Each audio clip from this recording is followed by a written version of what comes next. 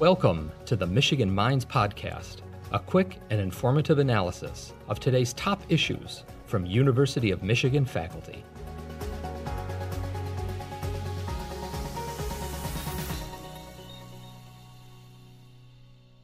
Thank you so much for joining the Michigan Minds Podcast. I'm very excited about our guest today.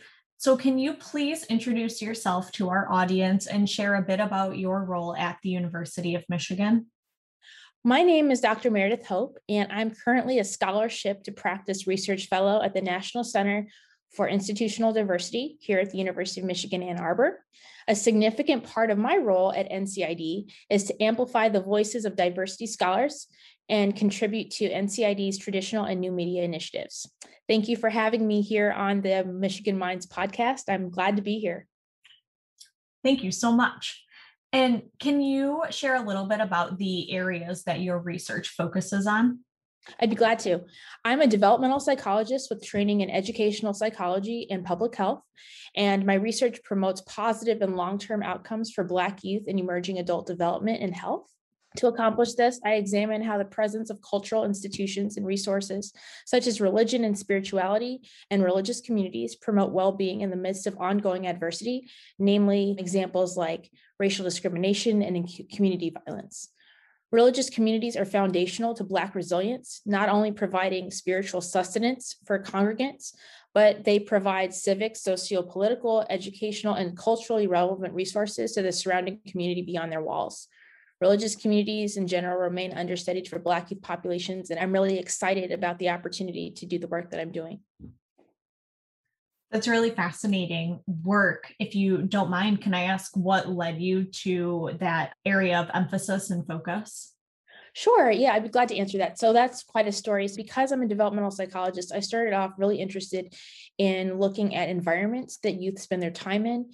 And one of the things that I was looking at was finding out that although we have applied rigorous exploration to understanding what makes schools and neighborhoods and home environments positive and not so positive places for youth to develop, we haven't quite taken the same approach to looking at what does it look like for religious communities, for Black youth. And one of the things that's so interesting is that Black youth and emerging adults, in fact, Black Americans across the life course, rank as the most religious and spiritual out of all racial and ethnic groups in the United States. And so with this being such a high statistic of people saying that their religion is important to them, saying that real spirituality is important, saying that their religious communities are integral to how they live their lives, it makes a lot of sense to me to take some of that rigorous approach that we're using for schools and neighborhoods and other communities that youth are spending their time in, places where they're getting socialized, places where they're forming relationships, and to apply those approaches to studying religious communities and seeing how can we take something that's been a longstanding and foundational role and contributor to their outcomes and see how can we harness those positive things for meaningful change, for meaningful outcomes. It's a part of my approach to shift the narrative on what we're saying about Black youth and developmental psychology and other places of scholarship, to shift the narrative from being a deficit narrative, something that focuses on what's wrong with youth, and to something that's more positive, more strengths-based, focusing on what's positive, what is strong in these communities, and how can we understand what's going on in these communities from youth perspectives. That's immensely interesting. Thank you for sharing all of that detail and elaborating. So I want to transition a little bit to talk specifically about Juneteenth, which we just celebrated this past weekend, in which President Joe Biden recently declared a federal holiday. A lot of people outside of the African American community still don't know much about Juneteenth. Can you explain a little bit about the history and meaning of this holiday? Sure, I'd be glad to. So to start off, Juneteenth is short for June 19th, 1865. And to understand what Juneteenth is, we have to know the history of the United States that's behind it. In 1863, the United States was in the middle of the Civil War, or the war between the states, as some like to call it. President Abraham Lincoln signed the Emancipation Proclamation, which declared that enslaved Africans and Black people were legally free and that they could not be held in slavery. However, there was a problem. This declaration only applied to states that had formally seceded from the nation and called themselves the Confederacy. So states like Alabama, Georgia, Virginia, North Carolina, so forth and so on. However, slavery was still happening in Western territories as well as in states on the border of the Confederacy, such as Texas. In Texas, many white people chose not to share or act on the information that was declared in the Emancipation Proclamation. As a result, Black Texans living in slavery did not hear that they were legally free until June 19, 1865, when federal troops rode into Galveston, Texas, to declare it so. It's also important to note that this did not mean that all African Americans experienced freedom. This is just the day that they heard it. Can you, from there, share a little bit about the importance of acknowledging Juneteenth? Yes, so Juneteenth is important to you and to me because it acknowledges the complex history, the ongoing reality, and the countless contributions of African Americans to the formation and the continuation of the United States.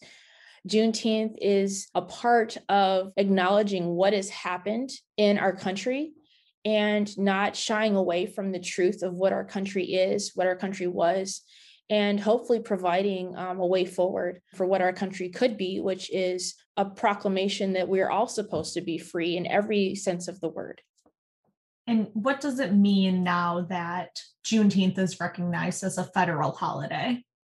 Thanks for this question. So I believe that the federal acknowledgement of Juneteenth creates more national awareness of the complex historical roots that continue to touch and affect every aspect of our lives today. So, for example, we teach the history of the 4th of July as a significant part of our nation. And though history is taught in a myriad of ways, we did not until recently have a holiday on the books that directly acknowledged our nation's history with African enslavement. African Americans have long been at the forefront historically and currently for fighting for and demanding action for our rights to be considered and treated as equal by all systems at all times and in all ways. I'm proud personally to be a descendant of African slaves and to be a part of this ongoing history. I'm experiencing some of what they fought for. And so, as Juneteenth is being recognized as a federal holiday, it signals that there's much more work to be done so that African Americans and other Black people in the United States experience fewer structural disparities and generational inequity to truly live as equal contributors and participants in this nation. I also think that outside of what it means for it to be recognized as a federal holiday for the Black community, I also think it's important that it paves the way for other communities that have been large contributors to what our nation stands for and what our nation is today to also be recognized. I believe that it opens a door for more stories to be told, not just Black stories, but other stories within the United States. American stories, that's what the American history is. It's not just a hyphenated story, it's everyone's stories to be told. And I think that that's one of the things that Juneteenth can represent. Considering your expertise in developmental and educational psychology, how can more widespread acknowledgement and celebration of Juneteenth have an impact on adolescents specifically? So one important thing to know about adolescent development is that it's characterized by a lot of change and transition. So not only are adolescents going through puberty, they're going through cognitive gains, they're learning how to take perspectives of other people, they're learning how to think abstractly as well as concretely. And at the same time, they're also thinking about what it's like to be accepted by peers and thinking about their futures, as well as preparing for what comes after adolescence, which is emerging adulthood and adulthood. And so they're really at this transitional point of life where they're more than just kids, but they're not quite adults. And so they're still at this point where they have lots of room to consider, to think about who they are. Identity development is a very important part of adolescent development. They're thinking about who am I as a person, but then who am I ethnically? Who am I socially? Who am I in these other ways in which identity is being formed during this time? And so history can have such a big impact on how we think about ourselves personally, as well as how we think about ourselves in relationship to others, and how more widespread acknowledgement and celebration of Juneteenth can have an impact on these processes is that it opens the door for students to learn more about the history of the United States, to learn more about their own history, to think about the not so great parts of the United States and how that corresponds with positive change. And so I believe that Juneteenth, learning about the complex history of the United States, opens up the opportunity to give, if we're wise and we are able to think creatively, to give adolescents the tools to think of themselves as a whole person, not just as a part of something. They can think of themselves as a whole person and to be a part of a whole nation, a whole community of people, and no matter whether they identify as African American or not. I really believe that there is a really pivotal moment here where we can expand on what adolescents know about history, and tying that into their own development. So if you had to boil all of this information into one or two takeaways for our listeners, what would it be? If I had to take all of this and put it all together, which would be very difficult to do for me because there's so many different aspects that I'd love you to take away from it. African American history, Black history, is not a separate topic or a class to be taken. It's intricately interwoven with the imperfect yet rich tapestry that makes up the history of the United States and North America. And like so many stories of so many different nations that make up the diversity of the United States, the contributions of African Americans are countless, yet remain underrepresented in many of our history books.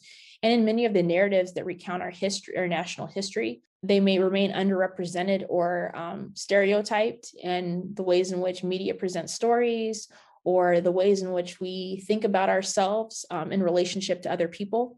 And to know what to do today and to plan for a more equitable and more joyful future for everyone, this history provides us with the foundation and the opportunity to reflect and to realign ourselves with our individual and collective core values of life, liberty, and the pursuit of happiness. Is there anything else that you want to share today? I'd like to share that for Juneteenth, for some groups of people, it will be a celebratory holiday. For others, it may be a holiday of commemoration of learning more about the contributions of African Americans to the United States, as both historically and currently. And so it's really important to realize that for different people, Juneteenth is going to have and should have a different point of view, a different activity, a different action taken, a different way of acknowledging and engaging with the day, and also a different way of acknowledging and engaging with the history. And so to find out where you are on this holiday and what makes the most sense for you in terms of how you understand history and how you engage with history, and then to go from there. Thank you so much, Dr. Hope, for joining Michigan Minds. Thank you so much for having me, Erica. It's been a pleasure to be here and to chat with you and your audience about Juneteenth and the importance of this day for all Americans. Thank you for listening to the Michigan Minds podcast, a production of the University of Michigan. Join the conversation on social media with #UMichImpact.